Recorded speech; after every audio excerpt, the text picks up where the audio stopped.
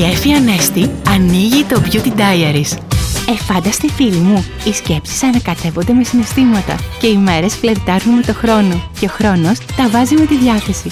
Και η διάθεση στείνει σκηνικά σε παραλία. Και εκεί στην παραλία δίπλα από τη θάλασσα και αγαπημένες μυρωδιές να πλημμυρίζουν τις αισθήσεις σου, ακούς τις σκέψεις σου. Και αυτές σου λένε σήκω και τρέχα, έτσι όπως είσαι στην άμμο, για να διατηρήσεις το σφριγγυλό σου σώμα και να μην χάσεις την ενέργειά σου. Και μετά κυλήσου στην άμμο, για ξεκούραση και τόνωση. Δοκίμασε φυσική απολέπιση με την άμμο.